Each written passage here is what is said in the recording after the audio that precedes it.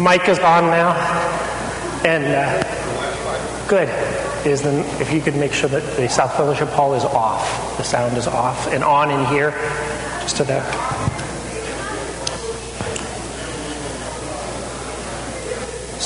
Good morning, everyone.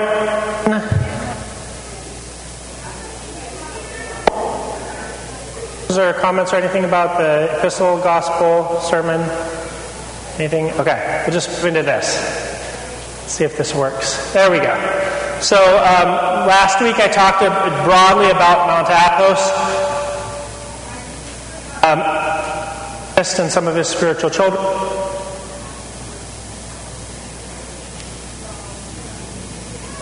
Has not been formally canonized as a saint in the church. However, countless miracles have occurred both during his life and after, and his spiritual children are incredibly holy people. So many things pointing towards him being a saint. But so here's some of the introduction. He was born on the island of Paros in 1897. He worked as a teen in Piraeus. In his early 20s, he started reading the lives of the saints and had a spiritual turning point. We have some people here. It's not 30s and 40s and 50s. It's still not too late. 60s, 70s, and beyond. So it's never too late. So he had a spiritual turning point. Undoubtedly, he had faithful parents. However, that was really a point at which he turned very strongly towards uniting himself to Christ. So he went to Mount Athos. But what he encountered there was on Mount Athos, he had a hard time finding someone to teach hesychasm to him. And I'll explain that to you. So hesychasm is the Greek or the English word for, it comes from the Greek word ησυχία. Ησυχία means silence. And so hesychasm is the practice of the silent prayer, of the Jesus prayer. And at that time on Mount Athos, it was the renewal of Mount Athos hadn't really occurred yet, and so he was traveling around the mountain trying to find an elder who would be able to teach him about the prayer of the heart, about the prayer of Jesus. He had some difficulty finding that, but in the course of it, he ran into a Father Arsenios, who became his lifelong companion. That's him pictured there. And that's a book about Elder Arsenios. The two of them, then they finally found an elder. They served with that elder, and then he passed away. They inherited that hut, and they lived in that hut. And during the summertime, to focus even more anonymous, they would actually just travel around Mount Athos, the actual peak, and travel to different places and pray there for a number of days and then move somewhere else. And then in the winter, they would go back to the hut. During that time, it was mostly just the two of them, and then Elder Joseph's brother joined them. And then they a more permanent place in St. Anne, Little St. Anne's Skeet, and I'll show you more about that in just a moment. But basically, his health was ailing, and so they eventually had to find somewhere that could be a permanent place for their small brotherhood. So this is a picture of the brotherhood. They settled at the cliffside dwelling near Little St. Anne's Skeet. They eventually grew to 9. I believe that's 1, 2, 3, 4, 5, 6, 7, 8, 9 or 10 there in the picture. But so then his health further declined, and they moved to New Skeet towards the end of his life, and he reposed in 1959. So this is the extent of the fame of Elder Joseph. So he's pictured right there in the center. That's Elder Arsenios, his fellow co-struggler. And then in this picture, some people that I'll be talking about in a little while, there's Elder Haralambos, and that's Elder Ephraim, who now to this day lives in Arizona. So this is a very early picture of the Brotherhood. I will show you where that photograph is taken in just a moment. So for much of the time of the Brotherhood, they lived in this little cliffside dwelling that they built on just a little flat area below Little St. Anne's Skeet. These are some pictures of what it looks like. That's the living structure. It doesn't accommodate 9 people. So they were, sleeping in various very ascetical forms. And then this is the outside of the chapel where they worshipped. And if I have my technology right, it's a video that I can play. We'll see. Okay. There we go. It doesn't have sound, but just gives you an idea. So this is the little chapel that they built in the side of the cliff. So again, you see, even though they're extreme ascetics, still their main focus is to build this beautiful and God-pleasing chapel where they could worship. And that's an icon that was put more later of Elder Joseph. And this is their little chapel.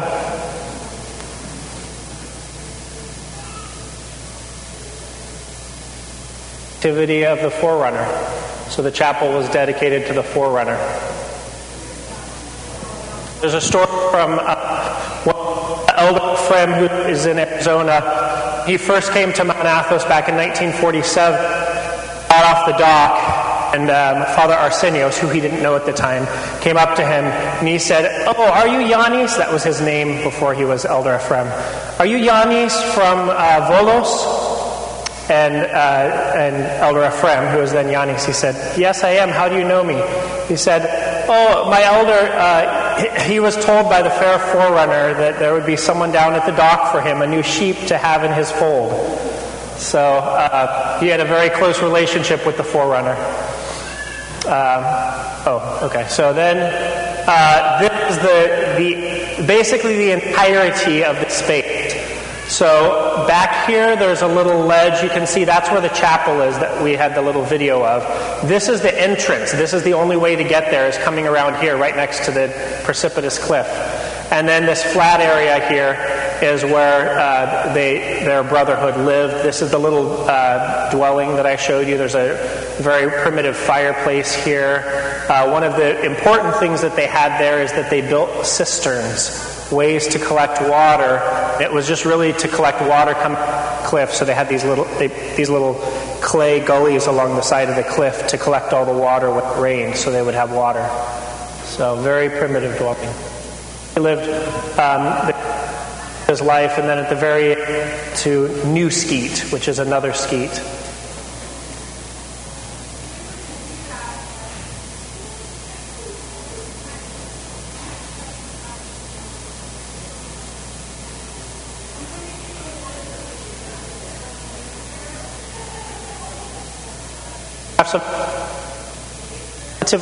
This is the moment he died, and this was a little while after he died.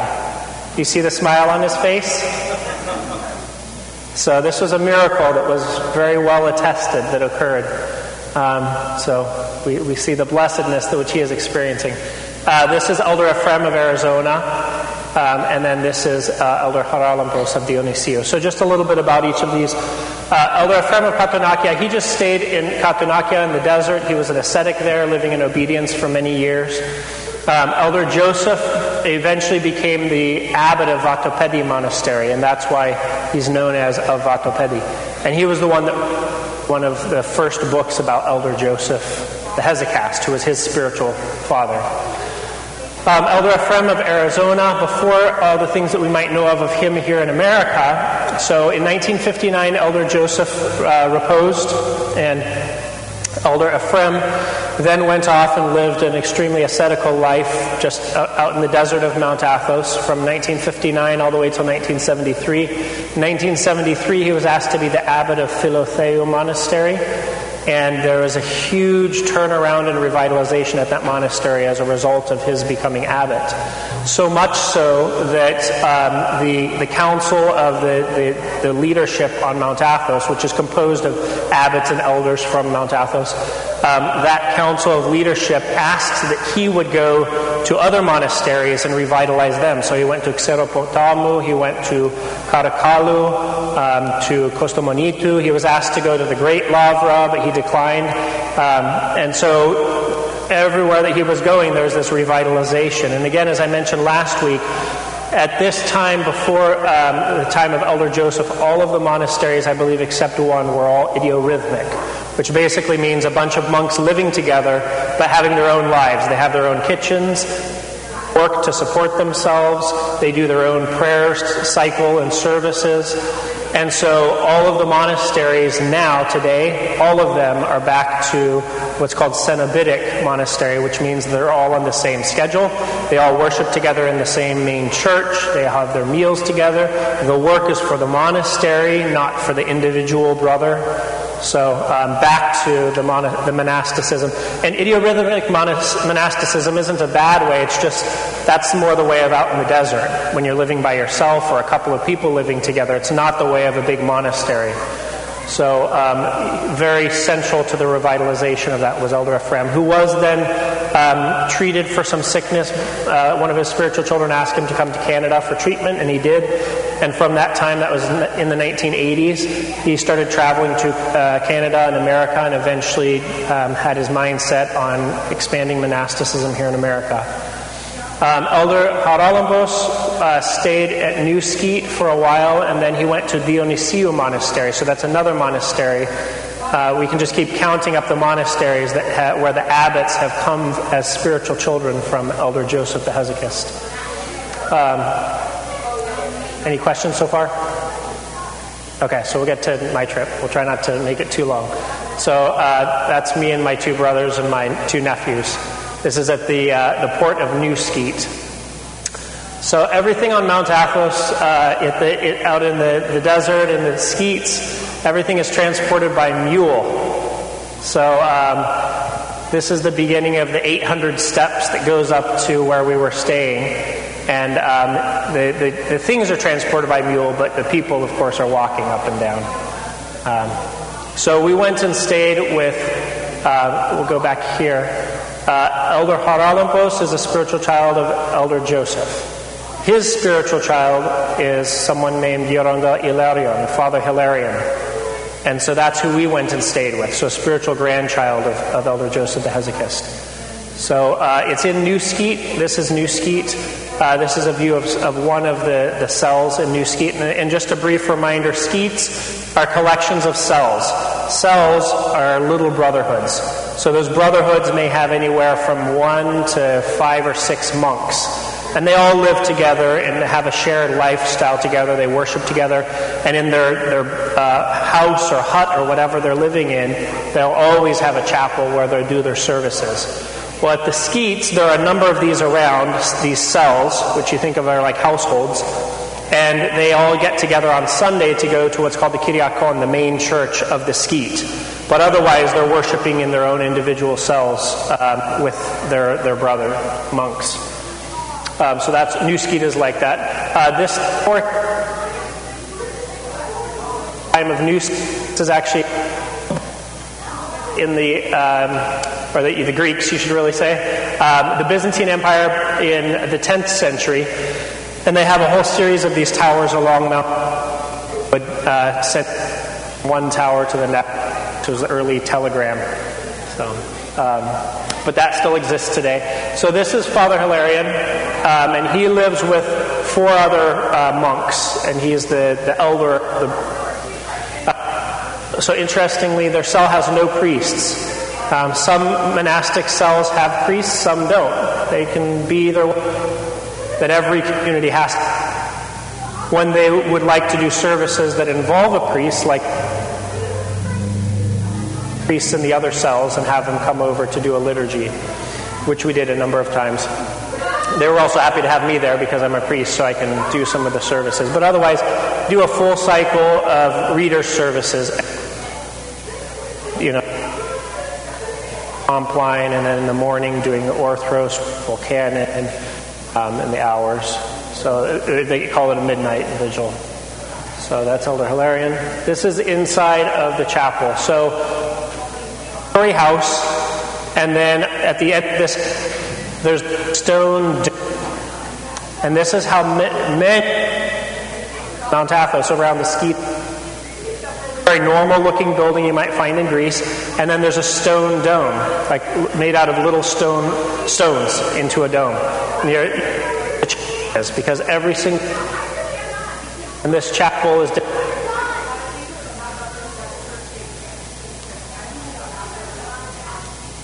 One side, this is the mark.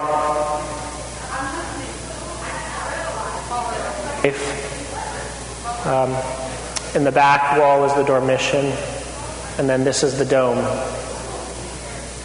And you think this little house, basically, to give you some perspective, or maybe I think the next picture, how big the entire church is.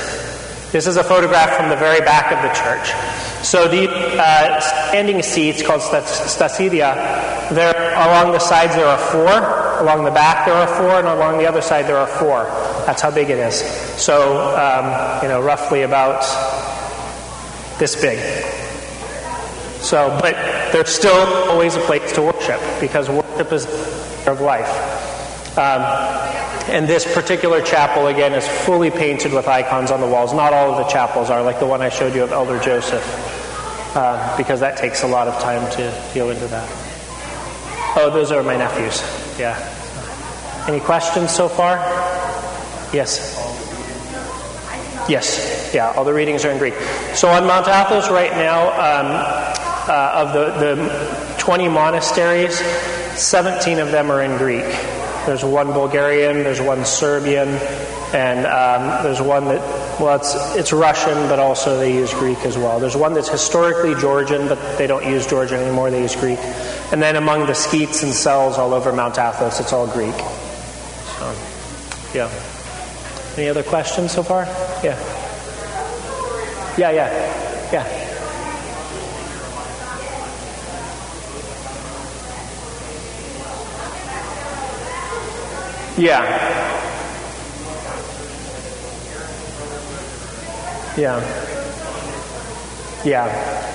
Yeah, it's few and far between, but yeah, they can be, because they are, especially with the little cells, they can have a lot of flexibility about what they do. So in New Skeet is the grave of Elder Joseph, and this is just a photograph of it. It's right by the cell where the Brotherhood last lived. So one of our days of the trip was hiking through the desert of Mount Athos. This is a good picture to give you an idea. It's a little bit blurry, but I don't know if someone wants to adjust the focus a little bit. But you can see that these houses are just built right on the cliff. And most of these, like you see how this might be multiple stories. On the back side, it's only one story because it's so steep what they're building up that the bottom floor might only be a couple feet wide. And these are views of, this is Kaptonakia, and this is Karulia. So then later on our trip, we went to Vatopedi Monastery, which again is the second oldest, and this monastery is also one of the largest. And in terms of the number of monks, it is the largest right now. They have 120. And they 200 to 300 visitors every day. So a lot of, talking about philoxenia. So that's a ministry to the world, is just receiving all of these visitors. This chapel right in front of, this is a balcony. Here is the chapel dedicated to the belt of the Theotokos, and how Vatopedi has the belt of the Theotokos. And then over there, that's the dome of the main church, the Catholicon. They're doing construction on plastic around it, but I'll show you some photographs of the iconography there. And a lot of the monasteries have cranes because they're doing, this is a time of revitalization. These monasteries had, for some of them, hundreds of years of slow decline. And so these hundreds of years, but they need some maintenance and care. So that's a little much there. So this is a photograph of some of the iconography on the outside of the main church. These are all soldier saints, and then scenes from the life there.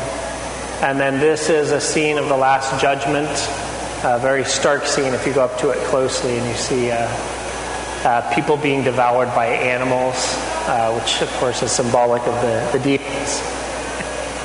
This is a river of fire here on the other side, and this is the blessed paradise in which are Abraham and the Theotokos and Demas, the good thief, on the cross. So this is an interesting story. So this is a hole in the ground. This is a well. So back when the monastery, before the monastery was founded, or early when the monastery was founded, there were a lot of barbarian raiders, or not barbarian, they were pirates, raiding Mount Athos, trying to steal things. And so they would come in occasionally and go and raid a monastery and kill people and take things and that kind of. So this happened at Vatopedi one time, early when the monastery was built. And the other monks fled, but this one monk, they had, if I can remember this correctly, the belt of the Theotokos, a cross that was given by the emperor. If you remember last week, the monastery is called Bramblebush Child because the emperor's son had a shipwreck. He prayed out to the Panagia. She lifted him up and landed him on the earth. And when they found him, he was under a bramble bush right at this site. So the emperor, in thanks, built a church there and gave a cross to the church, an ornate gold cross. So this cross was treasured by the monastery, the belt of the Theotokos, of course, and then this candle that they had that never went out. It just kept burning and burning, never burned down. So these three things the monk hurriedly put down into the well. This is a well. And he put them down into the well. They went into the bottom, and then by the pirates because he couldn't get away quickly enough. He was sold into slavery. He was a slave for most of his life in North Africa. Finally, he was freed in old age, and at that same time, there were these three brothers that were inspired by God to go and live the monastic life, and they were wealthy, and so they wanted to go and start a monastery. They went to Mount Athos, and they appeared there. And these three brothers, at the same time, ran into this old man who was coming from his years of slavery, and where there was just a church, and they said, "We'd like to found a monastery." And he says, "I know where these precious things are. Let's go look." And so they went and uncovered the well. He had covered up the well, and the well was intact and everything. And they looked down below, and the candle was lit, and the cross and the belt of the Theotokos are still sitting on the surface of the water. And so they brought them out. So this well is that red that you see on the edge. That's the edge of the Catholicon, the main church. So this well is kept there to this day, right next to the main church. So of course it's not used anymore, but if you look down it in person, you would see it's about at least 30 feet down to the water. This is the ossuary. This is a very clear, every monk, of what happens to all of our bodies. All depart this life. And so, as is the monastic tradition, and this is common also throughout Greece, people are buried, and then their body is given a few years to decompose, and then the bones are exhumed and placed in somewhere called an ossuary, so that someone else's body can be buried in the same place. And so at the monasteries, this is the practice at all of them. And so they keep the skull of every monk here. The other parts of their body, these are hip bones, and then they're all organized down there. This is actually a pit looking down. So it's hard, for some of you it might be hard to look at, to imagine this. You might think of like Halloween or something like that. But this is reality. This is what is happening to each and every one of us in this room. We just don't want to think about that. So at the monastery, it's very clear. This is where you'll end up. This is where your body will be. What will you do between now and then so that your body is the only thing that is decomposing? So there is also another miracle here. They were cleaning out the ossuary one time, just sort of organizing things, and there's this very rich fragrance in the air. And so they were looking all around. At first they thought someone was burning incense, and they kept looking around. And they went behind this shelf, and they found an entire skeleton altogether. Now, of course, in the ossuary, all certain skeleton was the one giving the fragrance. And so they realized that this was some holy man very holy, saintly, who knew his time of repose, as many saints do, and walked himself into the ossuary and sat down there, so no one would know anything of his sanctity.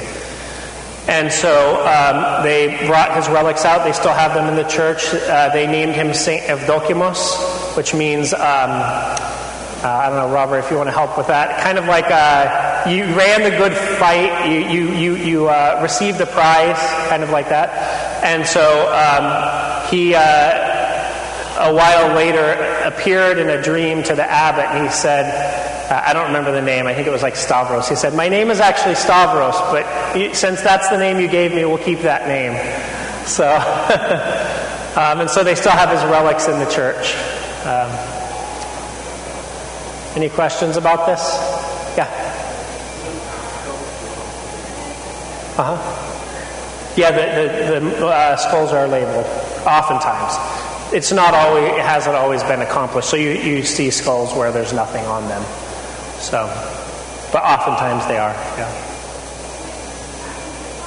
Anything else? And you can just walk in there and go and touch the skulls. It's a very profound thing. I think every single one of us has touched a fake skull before. It's not the same. It's not the same. So, any other questions about this? I don't know how we're doing on time. Anyone? 33, okay, so we've got 12 minutes. I think we have plenty of time, yeah. Okay. So that's Vatopedi. Then the other monastery we visited is Simonos Petros, and that's Simon's Rock. That's what that means, because Simon was a monk, and he had a vision to build a monastery up on that rock, and so that's what he did. And he built it straight up on top of the rock. And this, the darkness here, those are wooden balconies, wooden walkways. So imagine that you're 200 feet up in the air and you're walking on a wooden balcony looking straight down. It's pretty intimidating. So you have to really trust the workmanship. And then they have a terraced garden down below there. And then this is, I think this is our final photo. This is the inside of the church at Simonopetra.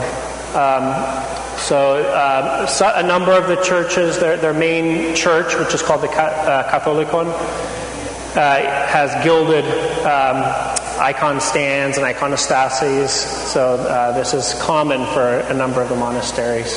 At Vatopedi, they have the same thing. And this is where I celebrated Dormition, because Mount Athos, I don't think I mentioned this, Mount Athos is on the old calendar, so they celebrate things 13 days later than the rest of us. And so they celebrated Dormition on our August 27th, which is while I was gone. So I celebrated Dormition twice. But we had a metropolitan from northern Greece who was there serving at Simonopetros, and all the monks and all the priests and everything. So that's pretty much it. I didn't want to spend too much time on my particular. I'll open it to any broad sort of questions about anything. Yes? Oh, that's good.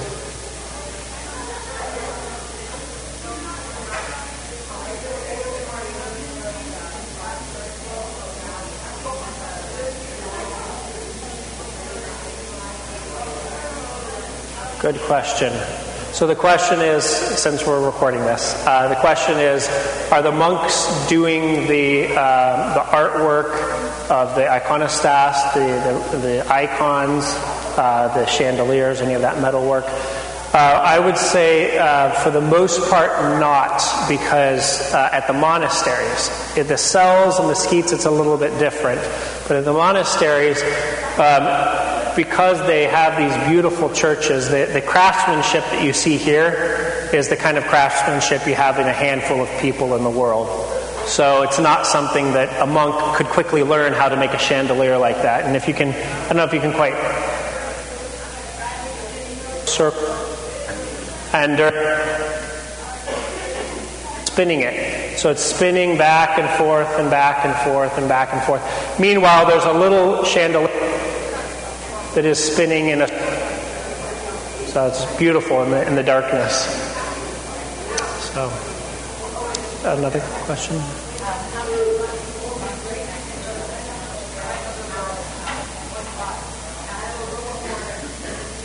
Yeah. You can tell it's not very big. So Simona Petra has 30-something monks. So the Catholics have 3 different parts. In addition to the sanctuary behind the iconostas, they have kind of like an outer narthex and an inner narthex and then the nave. And people will be inside any of those. So the actual nave that you see pictured here is roughly about from the blackboard forward here. It's not very big, much smaller than our own nave. But then you have the inner nave and the outer nave, so it probably extends all the way back past, about to the back wall. It's right on top of a rock, so they only have a limited real estate to work with. And it does, the one takes up much monastery there at Simonopetros. At Vatopedi,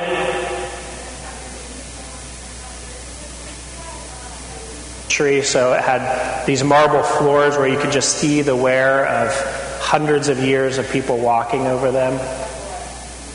So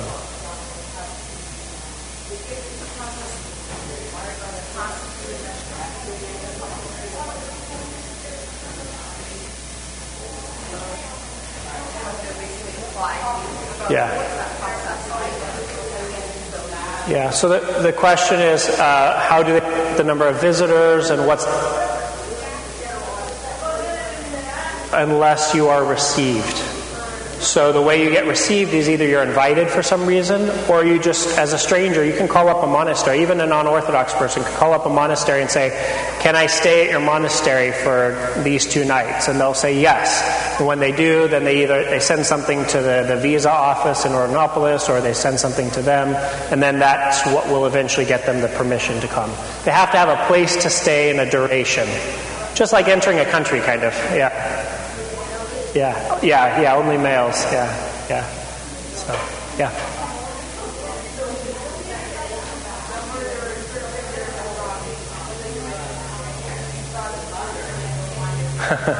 Personal question.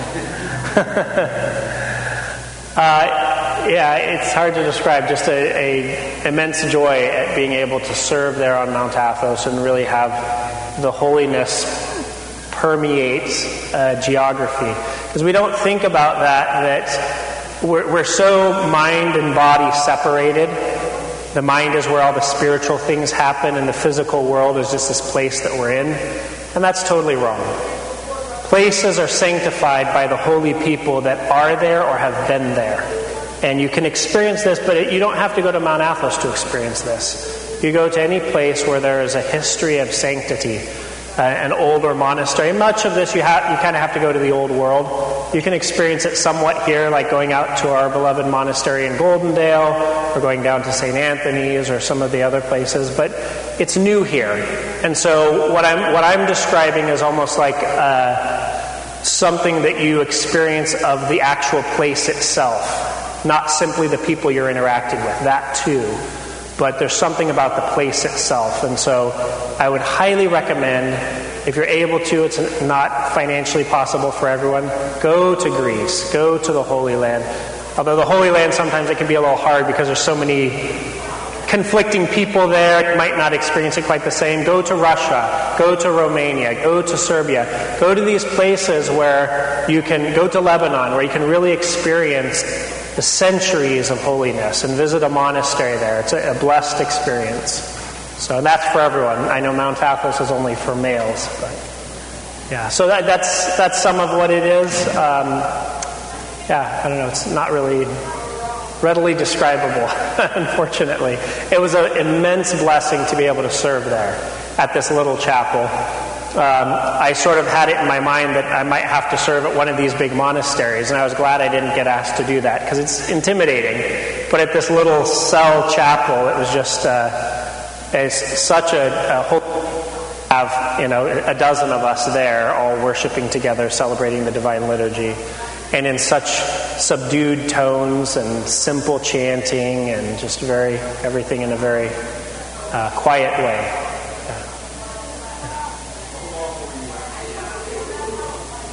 How long was I on Mount Athos? I should have that answer readily available. About 8 nights. 7 or 8 nights, I can't remember. Yeah.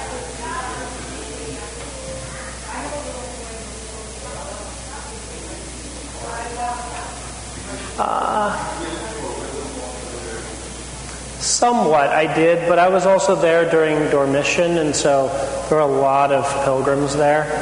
So I wouldn't necessarily categorize. At New Skid, at the almost that was much more of a quiet experience. But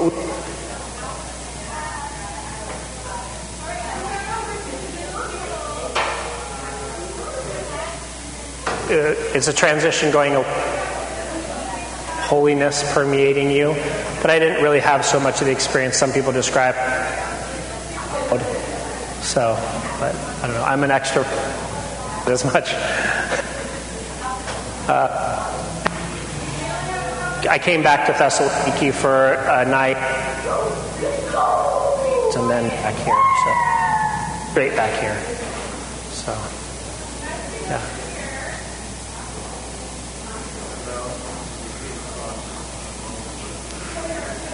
Yeah. Interesting. Yeah. The question was how much interaction you would have when you encountered a monk. It really depended.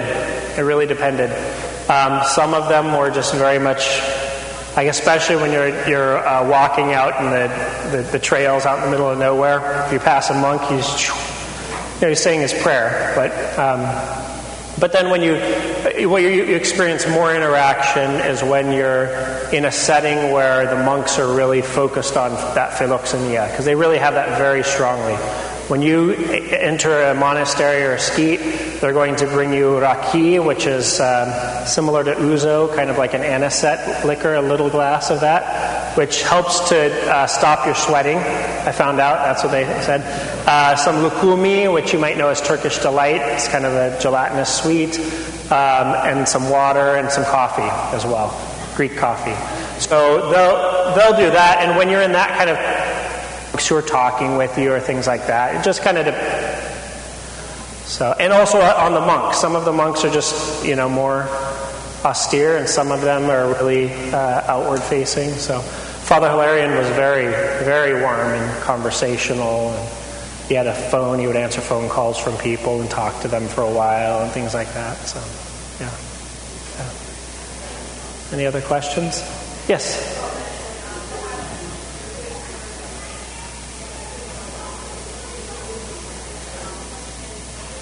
Yes. Yeah, the question is, are there any elders that people are going to? That's where we don't have the pulse very well here in America.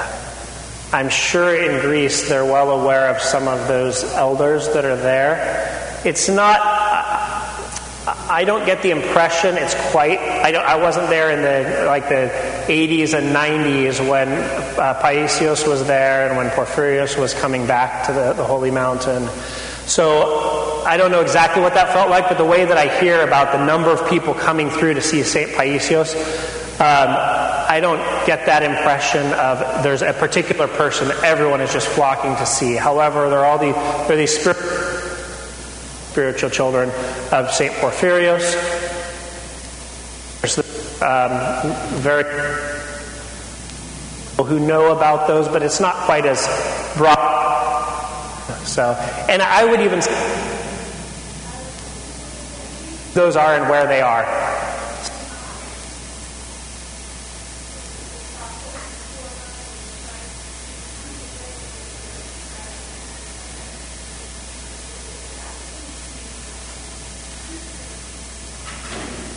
Okay, yeah, there we go.